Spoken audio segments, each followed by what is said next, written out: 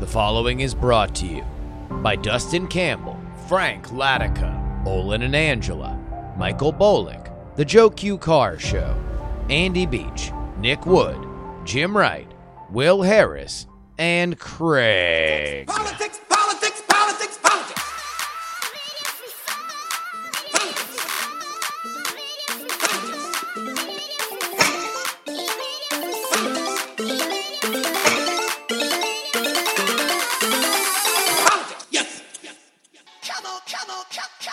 Hello and welcome everybody to the Politics Podcast. My name is Justin Robert Young, and this is the last episode in our main feed until Election Day. Oh my word. We're going to go out in style though. We are. Not only do we have your mailbag, which we always do on Fridays, I'm also going to give you something that will hopefully be fun on election night.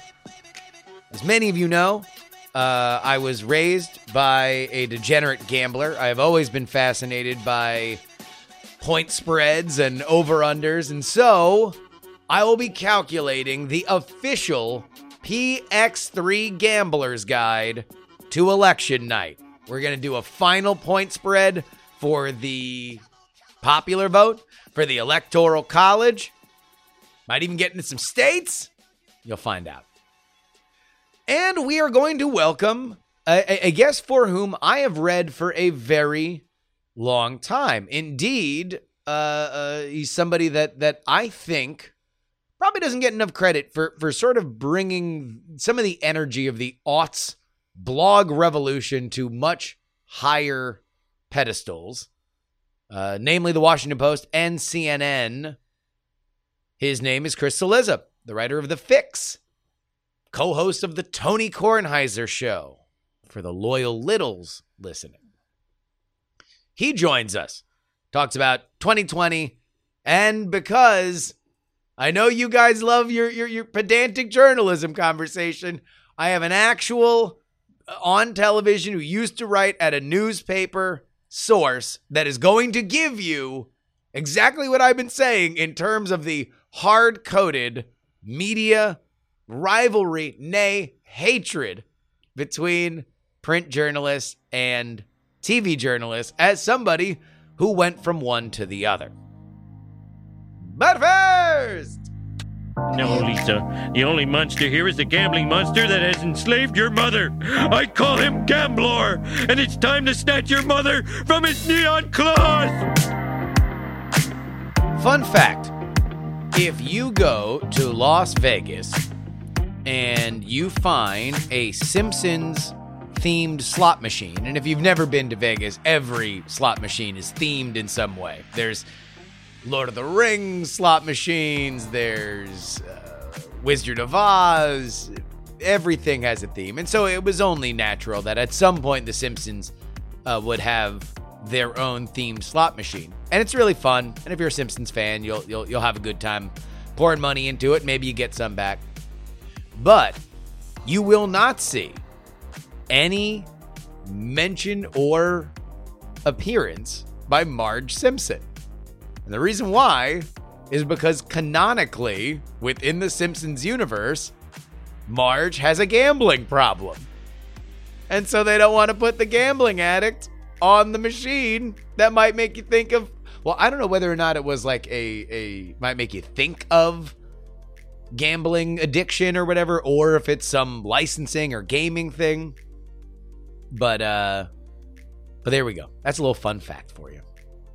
Now let's get into some gambling. Okay, so for those of you who are not degenerates, let me explain a few things to you. Sports betting, by and large, is done two ways. Either by odds, saying, okay, well, I have to pay up front $200 to win $100 on a favorite, right? So you are risking more capital so you can get something back if the outcome is likely to happen. Or conversely, you would risk little on an upset, and then if the upset comes in, you get paid more, or by point spread. And that's what we're going to be doing today. You might be aware, as gambling has become more and more mainstream, if you happen to be, even if you're not a sports fan, you happen to be at it used to be sports bars. I don't know if those still exist somewhere in the country, but you're sitting there and you're eating your lunch, and you look up, and maybe on the crawl, you'll see Pittsburgh versus Baltimore, Baltimore -3.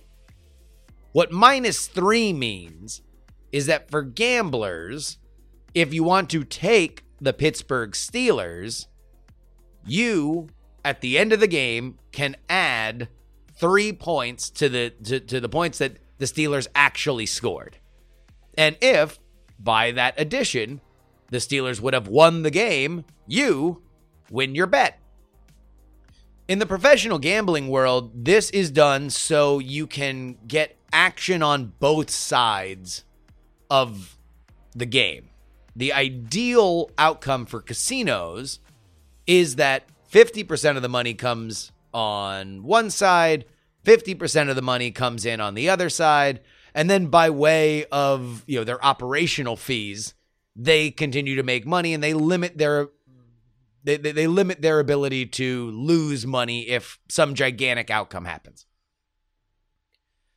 But in our society, point spreads are very, very interesting because they tend to be a gauge on our public perception of things.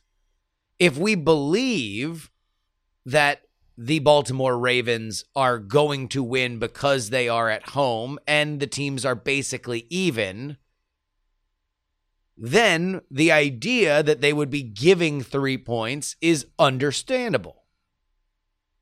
If they lose, and then the next time the Steelers play the Ravens, you'd probably see the point spread in the other direction. And that is only marginally interesting in the world of football. But in the world of politics, I find it to be downright mesmerizing. Because we have spent 4 years building up to this moment. We have made our own expectations. We have picked and chosen the news stories for which we would fulfill our narrative. And for many, many, many, many of you, including today, to follow up on our episode on Wednesday, Texas has now voted at 100% plus in early voting what they did in the entirety of their voting in 2016. So we have, in many ways, already said our piece. But by combining a few polls here, I am going to issue the official PX3 lines. So this way you can follow along on election night. Now, I want to speak specifically to everybody for whom has had their eyes glaze over because they don't care about gambling, and this is very confusing to them. You don't have to bet on anything or even think about it on what you would bet. What I want you to do as we go forward is just think about where your expectations are. Do you think that that's a fair assumption? So as I say that Biden should win this state by X points, do you believe if you had $5 in your pocket that you would put it down on either side of the line, that Biden will win by that amount or not win? It's just kind of a fun thought experiment. Normally, point spreads are calculated in some dingy basement in Las Vegas where a very, very, very dialed in sports odds makers are tracking what kinds of bettors there are out there and making the lines based on their own informed analysis. And I will do the same, but largely I'm going to use Real Clear Politics to get a sense of the polling aggregates. All right? So just to get us warmed up, let's go through some of the battleground states. Right now, Real Clear Politics average has Biden up 1.5 in Florida. And we're going to keep that at 1. All right. So Florida is Biden +1. Pennsylvania, Biden +3.5, according to Real Clear Politics average. Let's swing over to Ohio. That is a pick'em. So no point spread. That is, you just bet Biden or Trump. That's what that is. Let's go to Minnesota. This will be a fascinating one. Biden +4.5. Let's do that. But then you want to know what? We can also swing out of the battleground states and have a little bit more fun. Let's take a look at New York. The Real Clear Politics average there is 28. And you want to know what? I'm going to bump it up to an even 30. So that is Biden -30 in New York. Do you believe that Donald Trump can come within 30 points of Joe Biden on election night? Let's pull it on over to the Golden State, California, where I am broadcasting from. That's another 30-point spread. So do you believe that Donald Trump can come within 30 points of Joe Biden in either New York or California? See, I told you, gambling's super, super fun. Now let's swing to the popular vote. So Hillary Clinton wound up winning the popular vote by about 2% last time. So let's bake that into the cake that Donald Trump is probably going to lose the popular vote. But the Real Clear Politics average has it currently at Biden +7.8. So that would mean that if we took that straight out,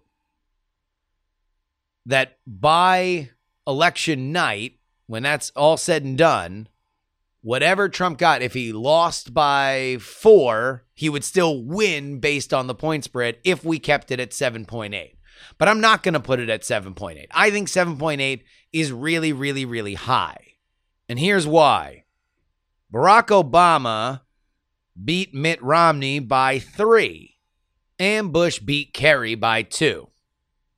Now, there are precedents for these kinds of point spreads, these kind of victories, rather. Clinton beat George H.W. Bush by around 6. He then shellacked Bob Dole by 9.5. And of course, Al Gore narrowly within a point beat George W. Bush by the popular vote. And Obama beat McCain by about 7 points.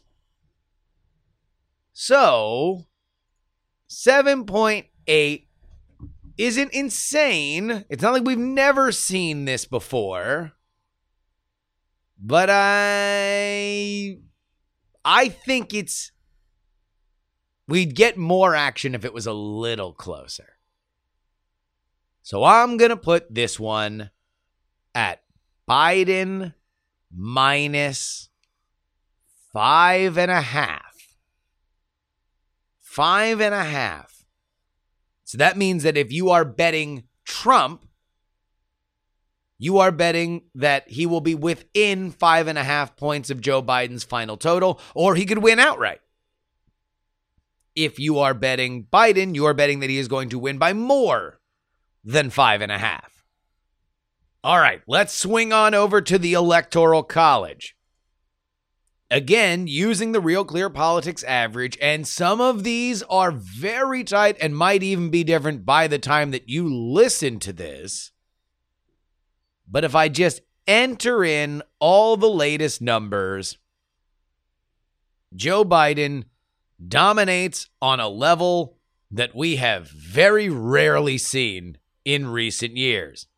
A 345 electoral vote squanch of Donald Trump's puny 193 electoral votes.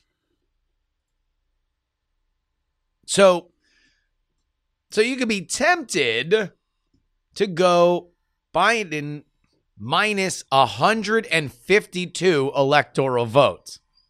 And that would be in line with Barack Obama's victory. He had 365 to McCain's 173. So that would be more impressive. It was a little closer against Mitt Romney, 332 to 206. But then, of course, Donald Trump beats Hillary Clinton 304 to 227. My guess is that we are going to be closer to a 2016 election than we are to those other elections because we are very deeply partisan. So I'm inclined to not roll with the 152 electoral vote spread here. Indeed, I'm going to put it a little bit closer. So let's do a little math here.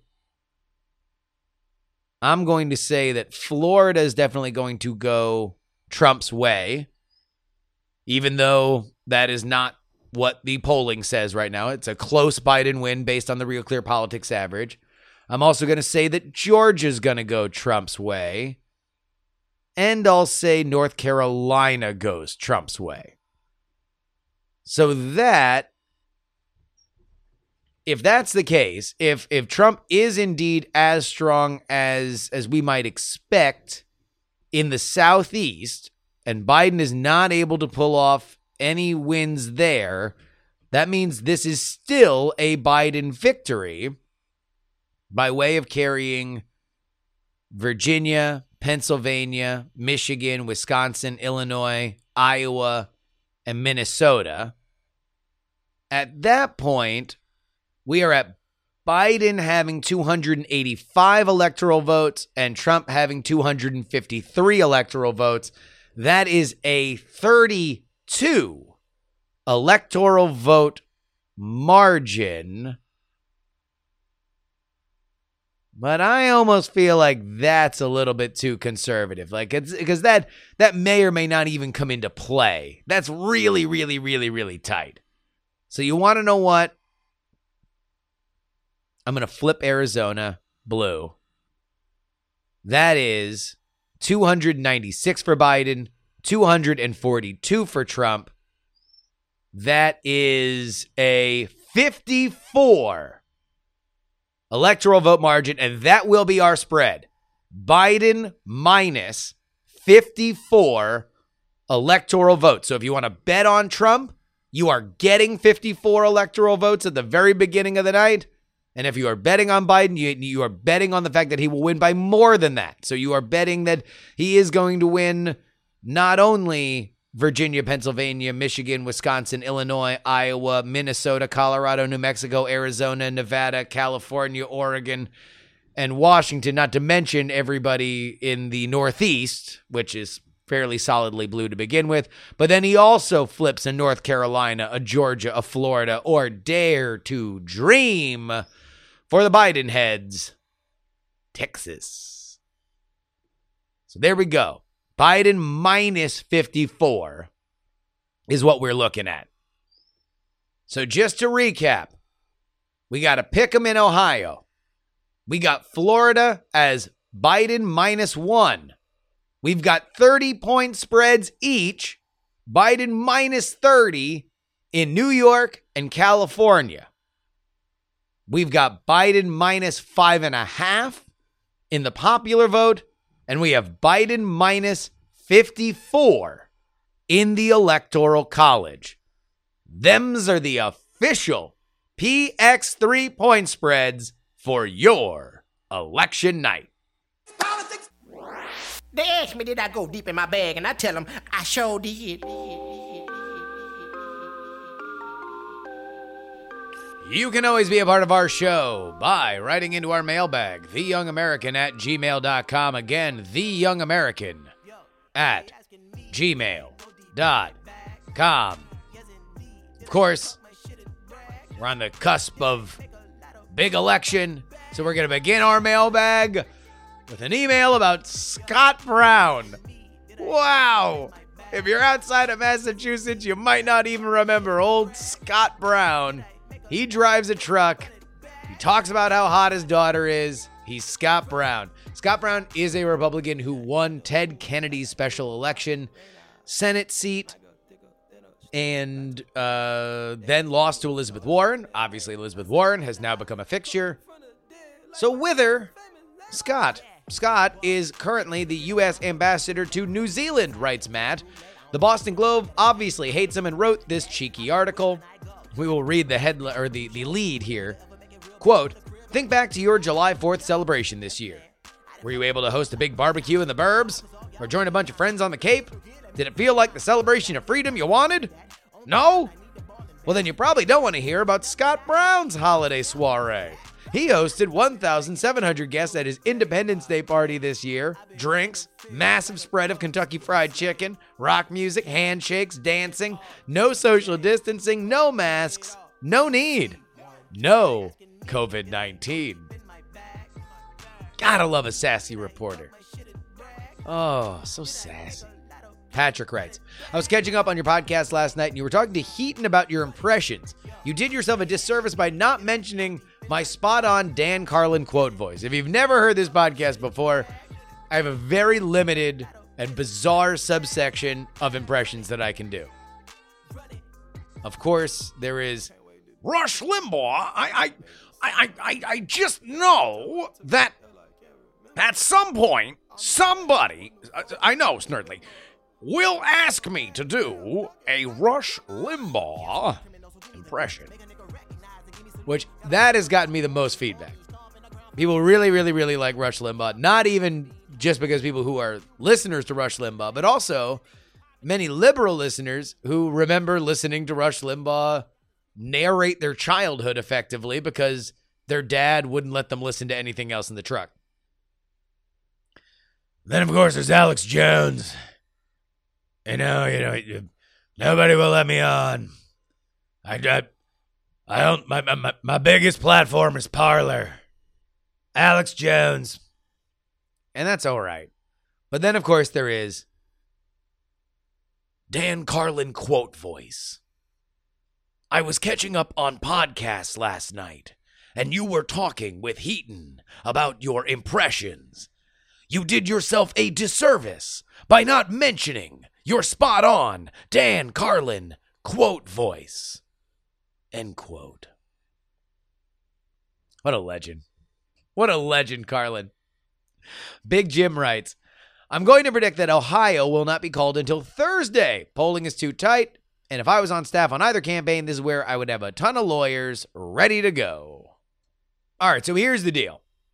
Pennsylvania and Wisconsin are probably going to be the lagging states. Mostly because Ohio legally can process mail-in ballots, but not count them.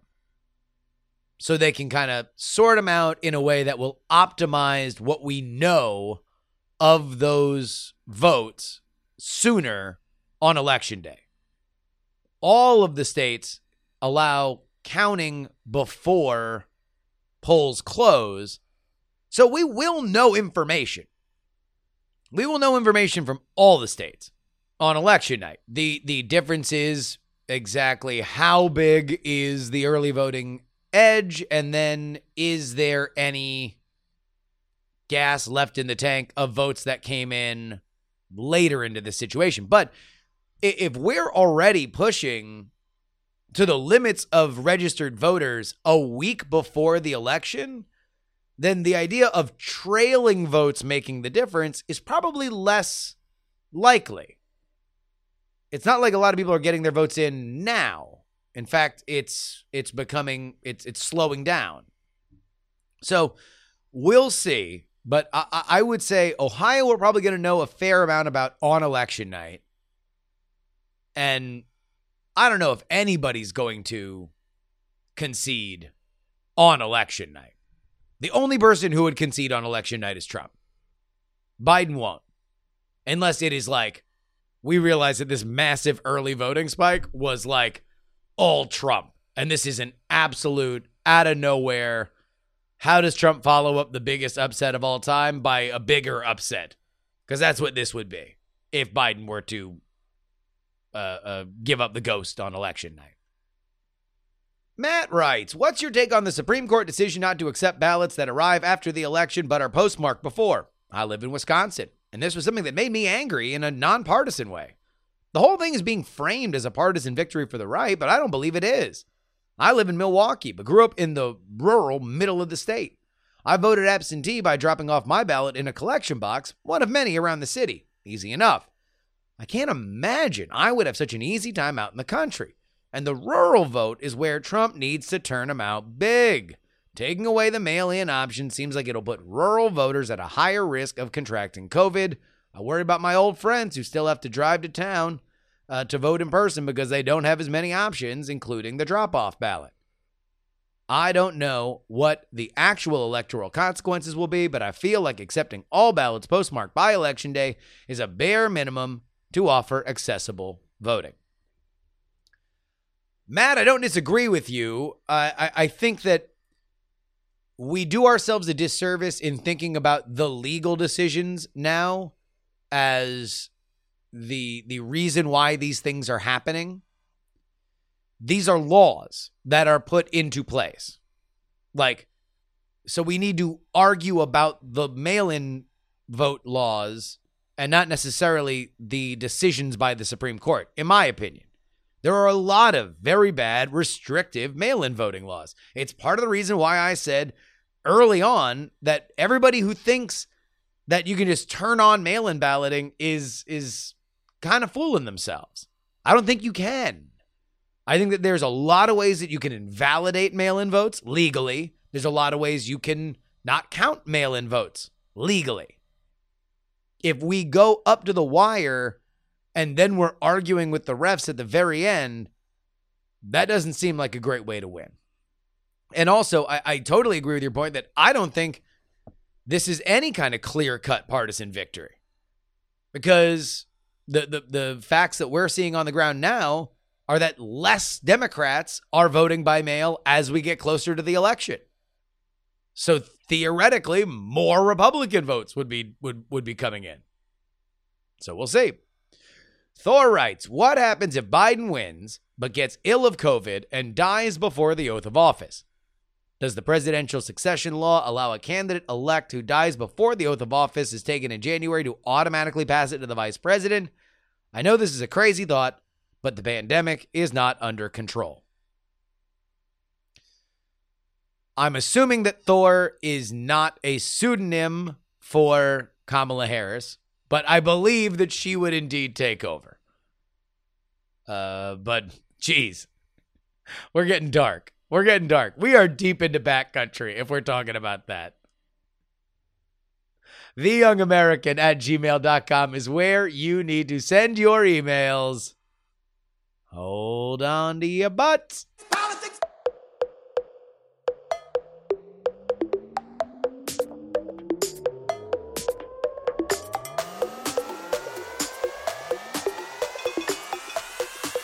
We're almost to the end. We are. We made it. I mean, whatever's left of us. I shouldn't speak too soon. I think that is the folly. The prayer of 2020 is just don't count on it. That is 2020's motto. Don't count on it. Whatever it is. The Olympics, don't count on it. This being over, don't count on it. I mean, I'm just saying, don't count on it. Your birthday, don't count on it. This year ending, I'm just saying, don't count on it. Here's one thing you can count on. Me bringing the goods. Obviously, we have a sea change happening on Tuesday. But if anything else breaks over the weekend, the first time you're going to hear about it is on our $3 feed on Monday. Then we're going to do my mini, this is the story of the race. My grand thesis on 2020 will come out on Tuesday morning. We're live twitch.tv/JustinRYoung, Tuesday night for the election, and then Wednesday, we've got our first episode since. And at that point, it is highly likely that we are in 24-hour news mode where things are going to break, and then 4 hours later, there'll be a news story.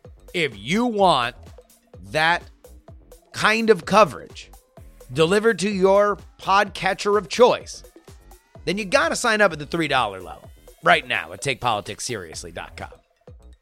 Because that's going to be the place where I post all the emergency stuff. And even if it's not an emergency and you just want my take on it, then the Monday episodes and the Thursday episodes come exclusively to the $3 feed on TakePoliticsSeriously.com. I want to thank everybody who supported us. You guys are the best. And I hope to keep being able to bring you the high-quality content you have come to expect. TakePoliticsSeriously.com. $3 level gets you 2 bonus episodes at least.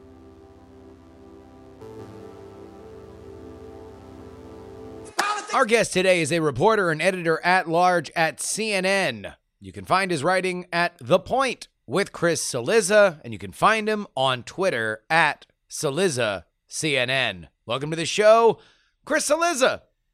Oh, thank you for having me. Now, this is obviously crunch time, so we very much appreciate you taking time out of your day to come on. Where would you describe the scale of 1 to 10 insanity of this cycle compared to cycles past? Yeah, you know, in Spinal Tap, when they've got the monitor and they said this one goes to 11, that would be about what I would say on a scale of 1 to 10. Look, politics has gotten increasingly sort of wild and unpredictable in the last couple decades, but from 2016 until today, it is actually, let's say 2015 until today, because when Donald Trump announced for president, I've not ever seen anything like this before. And I really do believe, certainly if he doesn't win, we won't see anything like this again for a while. Obviously, if he wins, we'll see 4 more years like this. It's hard to describe in that it doesn't fit into any sort of traditional axis. It's not as though you say, well, Donald Trump, he's really been more conservative than past presidents, or he's been more high profile. He's just been radically different in a way that it's like we're having a 2-dimensional conversation and he's in the 3rd dimension. And I think that's the part that's hard to wrap your head around. Well, let me actually skip to a question that I was going to get to a little bit later on that. Sure. From the last 5 years, and you've written a lot because of the way that the style of the blog, what is the percentage that you would guesstimate of stories that are about or reactions to a Trump tweet over the last 5 years? Great question. I would say, and I've not calculated this, so obviously this is a guess. I would say it's somewhere between 80 and 85%, which I've been doing this for a long time, not necessarily for CNN 10 years before I worked 10 years at the Post, but I've been writing a lot on the internet about politics for a long time. And I would say that, let's call 2012 to 2016, let's use that as a comparison. I would say probably 60-ish%, 55 to 60% of what I wrote would be about Obama during that period of time. So it's a marked increase. Part of that is a function of his use of social media. That he tweets a lot of stuff. He also gives a lot of, I don't want to say interviews, but he makes himself available to the press a lot. But part of it is just because he says so many things that are so abnormal. And people always, abnormal has a pejorative connotation in our society. And I would just say, I mean it as just different than normal, just some way different than we have always had and expected our presidents to act. So in many days, it is a challenge to fit in the time to write about it. It's never. I used to wake up in the morning and be worried about, are we going to have enough stuff to write about? This is this is 15 years ago. Yeah. I don't ever have that worry anymore.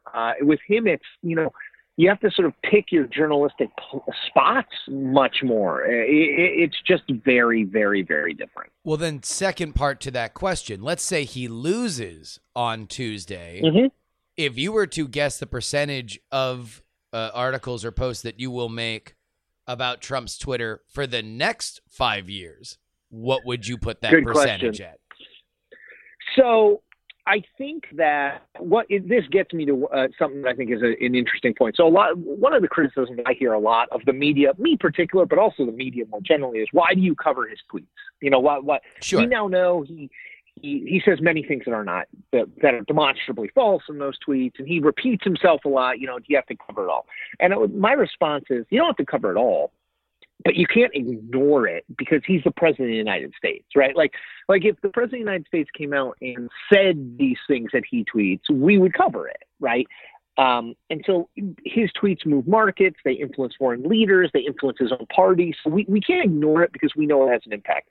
That impact is not zero if he loses. It really isn't, but it's not nearly what it was. I mean, I think that if he does not win, if he is no longer the president, he remains the largest figure in the Republican Party and the sort of prime mover in the Republican Party. Everything post November 3rd, if he loses, will be about, are you still with the Trump version of the Republican Party, or are you in the, I don't want to call it the anti-Trump, but the move beyond Trump version of the Republican Party? So he will remain a major force.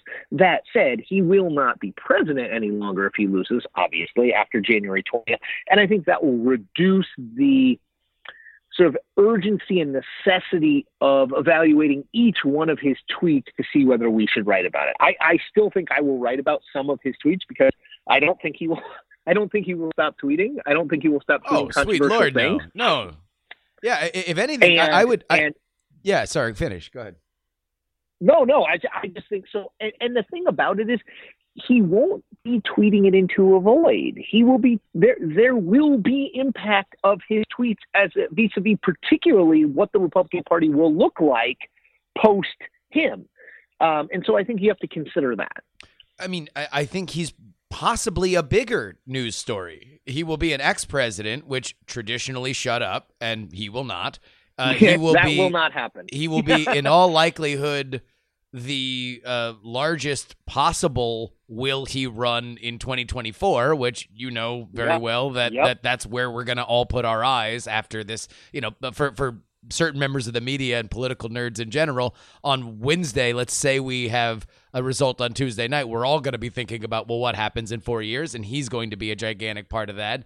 And I'll remind people, by the way, number one, he can absolutely do it. Grover Cleveland was president in non-consecutive terms. And number two, given Donald Trump's nature, which is to be a spotlight hog, right? To get as much attention as possible, why would he rule out doing it? Right? I mean, he would never get the most attention. He's not going to, in a year, he's not going to be like, what, I've given it considerable thought, and I think it's time for the party to move on. He will milk it to the last possible minute because that's in his personal, political, and business interest. Sorry to interrupt you. No. I think that you are totally correct. I don't think that there is any reason why he would rule out running again, specifically since he'd be a private citizen, and the business he was in before was keeping his name in the paper. And now he will have no shortage in his ability to do that. Let's talk about something. You mentioned the idea of news value and whether or not the Twitter is something that is worth it, at least in the eyes of some of the critics of the media in general and you in specific. Obviously, you have, for those of you who are not familiar with Chris's writing, you have a very conversational style, and I think probably the highest profile version of the kind of a blog revolution that sort of happened as I came up in the early aughts. But that is conversational, and it does lead to accusations of bias. Is there a line for you between writing in that format and kind of putting up a signpost, specifically when you're at places like the Post or CNN that want to make sure that this isn't just some guy's opinion? Yep, absolutely. Look, I think that you have to be, I'll speak for myself, I have to be cognizant of the line between opinion and analysis on a daily basis. So the way that I sort of look at it is analysis is an attempt based on, I was a very traditional reporter for many years, about half of the time at the Post, and then prior to that at Roll Call, which is a small newspaper that covers Capitol Hill. That was what I did. I was the, trying to break news, trying to, be first and cover stuff. I sort of transitioned out of that, but I'm mindful of that as I move forward in my career, which is, to me, analysis has, from a purely business perspective, has more value because it potentially reaches everyone. Opinion, I think, you're particularly in this news environment, you're very likely to only reach the people who agree with you or who vehemently disagree with you, right? You're very unlikely to reach a broader audience. To me, analysis is about using my years of reporting, conversations with people who are in the political business, observation, and bringing it to bear on a piece. Opinion is sort of just me thinking of something and writing it. So I really do try to stay anchored in reporting and that doesn't necessarily mean reporting in the way that I think people traditionally think of it, like quoting someone in a piece. It's more bouncing thoughts off of people, asking people what they see, just to confirm or not confirm that my thought on this, does this make sense? Does it not make sense? What are you seeing out there? But I think that, the tone that I write into me is less difficult, I think, in that regard than Trump himself. I've, in the last couple of years heard a lot of criticism of, well, since you went to CNN, you became more liberal, which I always remind people, yes, I worked at the Washington Post, but I was also a contributor for MSNBC. So I don't know. Yeah. I don't know about that. I don't think in those terms. I know that frustrates people, but I don't really think in the liberal or conservative or Democrat or Republican terms. I think of it much more in the, look, this is the way that politics have been done. Donald Trump represents a radical change to that. His unwillingness, inability to tell the truth about a lot of things and to repeatedly exaggerate, mislead, and at times lie, that's not, calling that out, in my opinion, is not a partisan thing. I remind people all the time, facts are not a partisan position. He is a challenge to journalism unlike we have ever seen before. And it's an asymmetric challenge because it's not just like, oh, well, he says the media is fake. No, it's really about how we respond to it. He, in 2015 and 2016 in particular, but also since then, has taken advantage of the what I would say is a little bit arcane notion of that real capital J journalism is about, well, they say this and the other people say that. And who's to know who's right? Well, particularly with Trump, there's a lot of times when the facts say X and Trump says Y. Well, that's not an equal fight. If I say I can dunk a basketball on a 10-foot hoop and you watch me for an hour not be able to dunk a basketball on a 10-foot hoop, facts would seem to suggest that my aspirations to dunk basketball do not meet with the objective reality. And so I think we get labeled a lot of times as, well, Trump has made you more partisan. I disagree with that. I would say that Trump has made journalism wake up a little bit to the fact that this is not a he said versus he said, and one side said this and the other side said that, and that's our job. Our job is to say, here's the context, here's the facts as we know, and what the politicians are saying. Sometimes those things agree. Oftentimes in the Trump era, they don't agree. And I think it's our job to say they don't agree. Let me ask you a question about the kind of like fact-checking culture that has certainly exploded around the Trump administration, because my problem in general with kind of where it's gone is that specifically in politics, and you probably know this better than anybody, it is a game of misinformation on a large scale. You are making points specifically tailored to benefit you or specifically tailored to hurt your opponent. And the idea that this is the place that we would look to police objective truth seems a little bit foolhardy. I agree with you on. I mean, look, anyone who's ever seen a negative ad, which have been running since television existed, and before that on radio. Shame on you, Chris Cillizza. Right. Before that, in pamphlets, John Adams and Thomas Jefferson. This has always been around, and what they do in negative ads is look. They parse, to your point. They parse information to make whoever look bad. One of the most famous examples, John Kerry. I voted for it before I voted against it in 2004. Now, his point was he had voted for a procedural motion about spending in Iraq prior to a final vote. Now, it's a dumb way to say it because no one understands that who isn't in the Senate or who has covered the Senate. And even if you have, it makes you look like a Washington swamp creature. Yeah. But the point was, he wasn't wrong. He wasn't really trying to flip flop all that much. But when you take that one quote and you play it over and over again, he looks like the slickest, most flip floppy politician ever. So this has been going on. I mean, that's politics in a lot of ways. Politics is not about like, hey, let me give you the full context of this 10-minute quote in a 30-second ad, because that's not how it works. I think that the growth of the fact-checking industry, and I was part of it at the Post, in that Glenn Kessler, my former colleague, was one of the first people in that water with the Fact Checker blog, and they keep a running count on Trump. I think, and then obviously my colleague Daniel Dale now has gone from he's viral, he's well over 1 million Twitter followers. I mean, he is a phenomenon of election. I think that. I view a lot of it as good in that I think it says that we can take a position. We can say, here are the objective facts. Here is what the president, here is a judgment. I think to your point, though, there is no question that Donald Trump did not invent, on the economy, for example, pulling the few numbers that make it look best for him. He did not invent this. No, that is de rigueur. He might do it more often. He might repeat it more. Yeah. He might find new ways to say it, but that's fairly standard operating procedure. Yes, it absolutely is. I think that my thought on it is he has sort of made his bed and has to lie in it now, in that most politicians, when directly countered, when it shows the facts do not back it up, most politicians in the past, not all, but most politicians in the past would back off from it. They would hedge language so that they would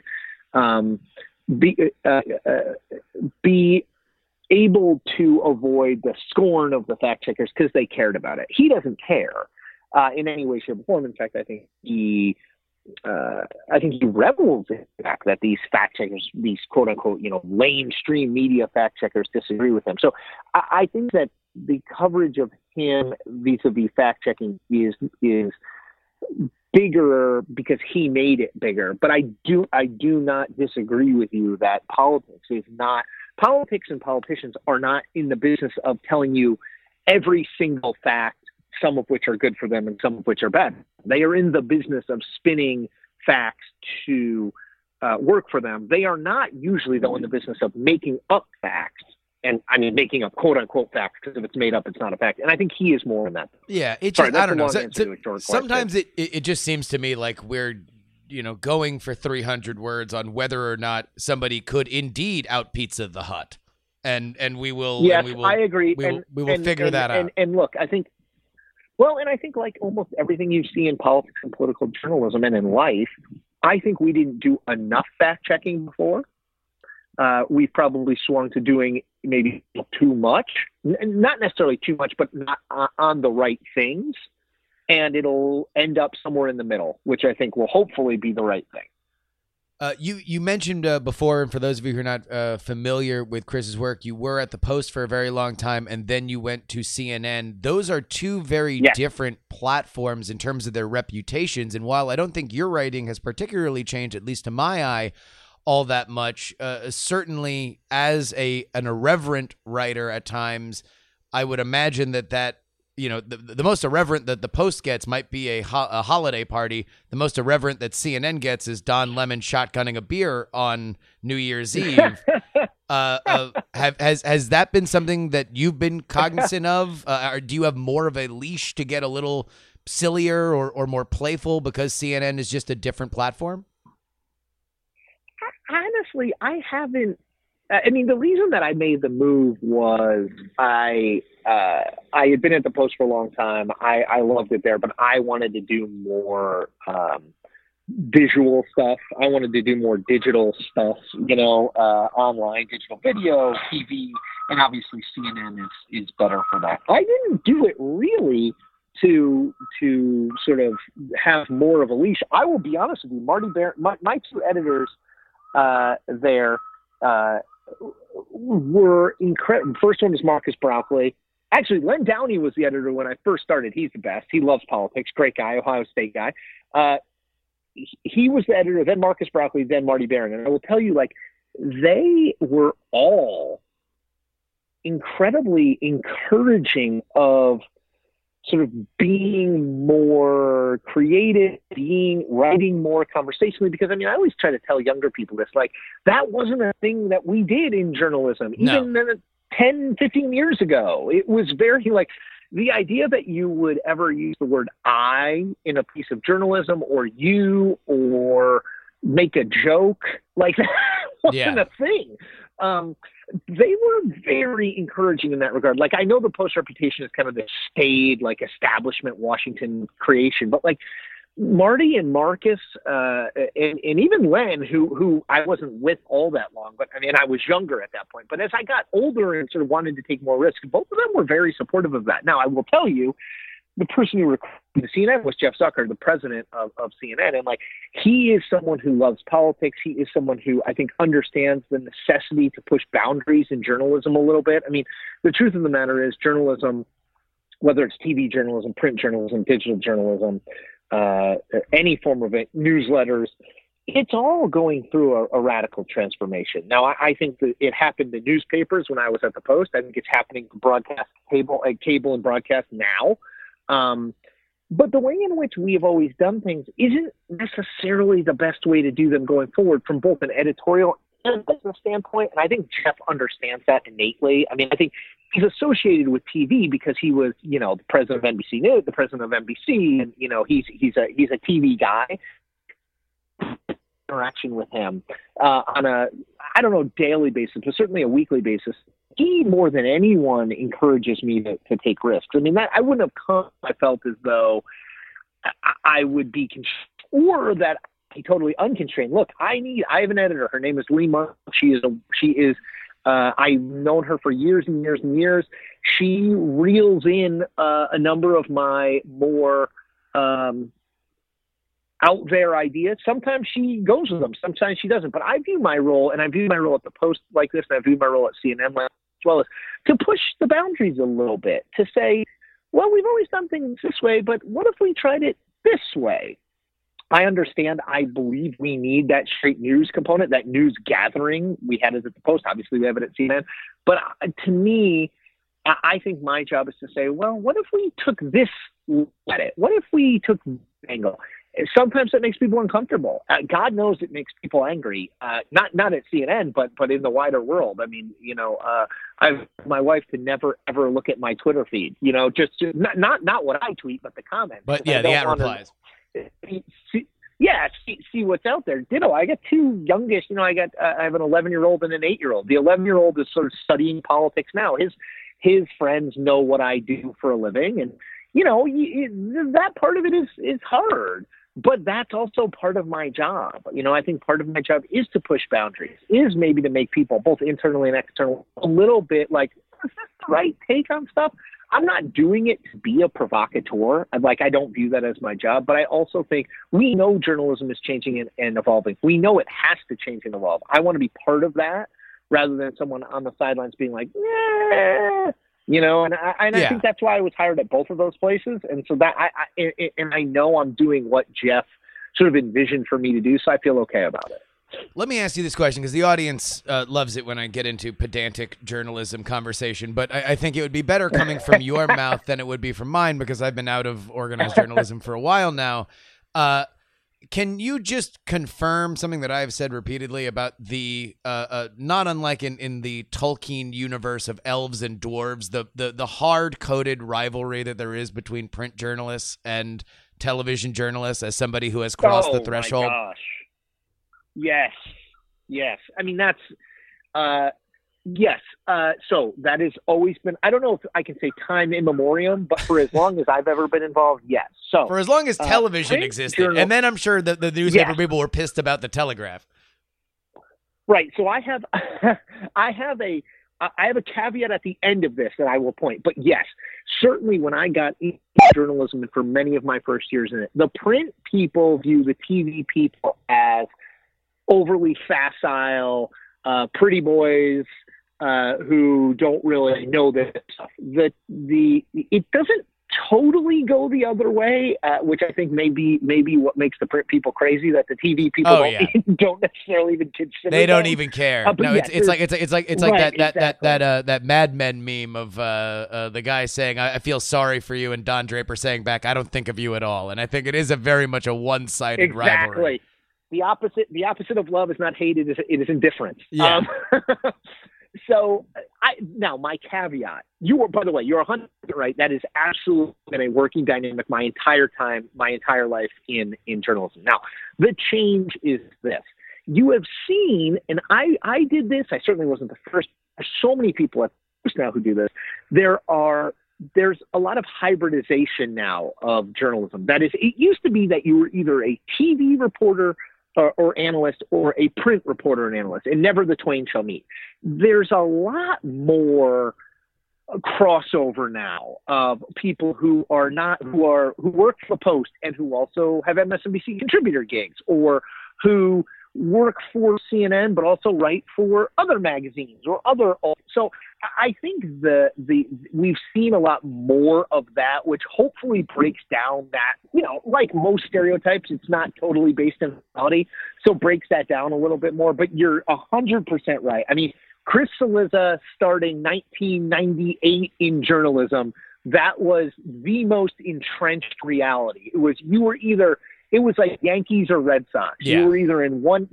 No one was like, "Oh, I actually root for them both." Like, that's not a thing. Well, you were either one or the other. Even through journalism school, they're just two totally different tracks. Like it would yes. Like I don't know if I ever met somebody that was going to be in television, and now like I watch people that are on TV now, and if they're not journalism people and not newspaper people that then went into television, I never met them, and we probably went to school at the exact same time.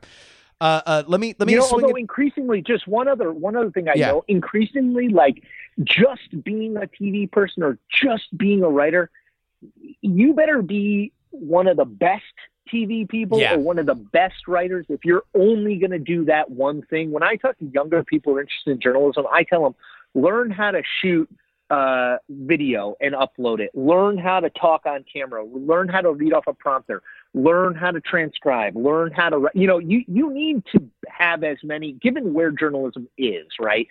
You need to have as many traits and skill sets as humanly possible, because you can be, if you're really good on TV, you can be Wolf Blitzer and not need to write a ton. But there's one Wolf Blitzer. Yeah. You know what I mean? Or if you really can write, you can be David Marinette Post. But there's one David Marinette. And you better be the top of your profession if you're really going to go deep and do the one thing. And besides, we're about 15 years into them letting writers on television, which means you don't need a gigantic Easter Island head to be on there. You can actually look like a normal person and be on TV. Let me swing it back to the election real quick before I let you go. I asked you a question about what happens if Trump loses, whether or not we are still considering his Twitter feed to be a news source. Let's swing to the possibility that he wins. From your news value perspective, is this something where we have to ask serious questions about how much we're baking in polling into how we make the narrative of the news? Yes, yes, absolutely. And I think it's more so than 2016. I always tell people some of the state polling was off in 2016. The national polling was largely right. It had Hillary winning by 2.5 to 3 points on average, and she won the popular vote by 2.8 million votes. That is not the case here. The national polling has Joe Biden winning by somewhere between 8 and 10 points. If he lost based on that, we would need, I mean, look, I think we saw something of a reexamination of sort of our assumptions, whether it's polling or how we cover things or what voters we talk to in after the 2016 election. We would need to have a wholesale conversation about the way in which we cover the country, the way in which we cover politics, the way in which we poll the country if he wins in this one, because this is not a replica of 2016 for a lot of reasons. The biggest one is he's the incumbent president, not a radical outsider. But the other one is just from a data perspective, he's behind in more swing states and nationally by far more than he was in 2016 at this point. It would be a much more significant upset in terms of what the polling shows for him to win this time than to win in 2016. And if that happened, therefore, we would need, I think, to have a wholesale reexamination. I think we had a partial reexamination of how we got to where we were after 2016, but then Trump hit the ground running and tweeting so fast that it's impossible to do that kind of soup to nuts examination of how you do things while you're trying to cover the president, unlike any other. We would have to do that. I think as an industry and as a country, honestly, I think sort of our assumptions of what a majority of the country cares about, values, and wants in a president and in leadership and government. I think it was shaken in 2016 after the Trump victory. I think people said, well, wait a minute, maybe people in journalism, particularly myself, I know, maybe we got this wrong about what people look for in a president and a leader. If it happened in 2020, given where the data is, I think that we would have to say, we do not know what the country wants, period. We need to make wholesale changes, meaningful changes in the way that we poll, in the way that we cover the country, because what we are doing is not giving a representative sample of how the country thinks about its leadership and what its expectations are from its leaders. That to me, it would have to happen. Well, that seems like a great place to leave it. Chris Cillizza, of course, reporter and editor-at-large for CNN Politics. You can find his writing there and on Twitter at CillizzaCNN. Thank you so much for taking time out of your day, specifically now, to do the show. Of course, man. I love to. The only thing I may like to talk more about than politics is media and politics. So thank you for indulging me and letting me do both. You, don't say that too loud. We'll have to pull you back at some point down the road. All right, man. Thank you. And that's going to wrap it up for us today. The next time I speak to you on this feed, we very well will know the results of this election. Could happen. I know everybody wants to say this is going to take forever. Might not. If you believe that Biden is that guy, then it might be wrapped on election night. Or at least effectively be wrapped on election night. Now, if you want all the last minute analysis on Monday morning, well, there's only one place you need to go, and that's TakePoliticsSeriously.com. Get on that $3 level. If there was ever a week where it's worth it, it's this week. Or maybe you can get on our Titanic $10 tier. Be a part of this historic episode or episodes by having your name read at the end, including, and I have to offer a little bit of a apology here, because one of our Titanic $10 tier members is Lord Generic Frenchman. And apparently, last week, I got a little careless in my read, and it sounded like I said Benny the Frenchman.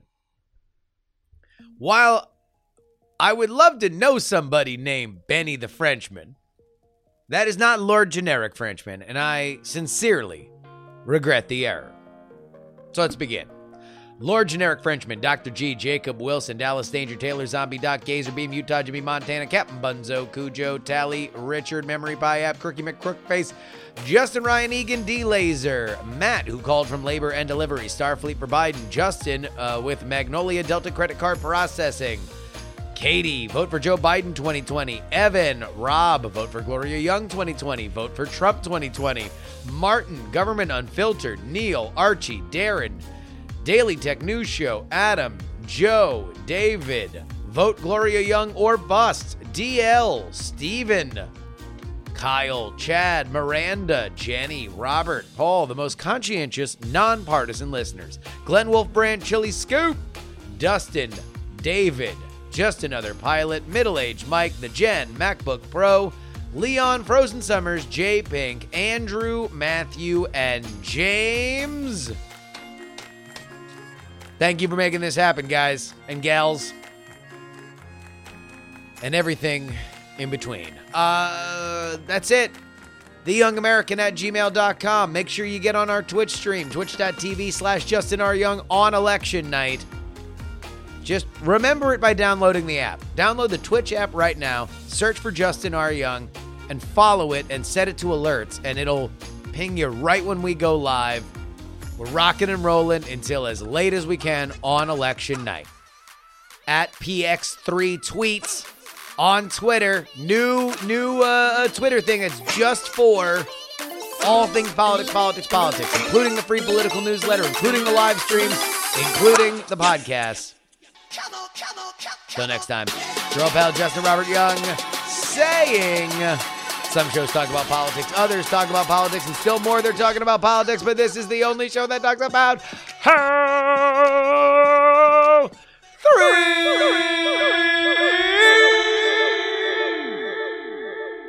Diamond Club hopes you have enjoyed this program. Dog and Pony Show audio.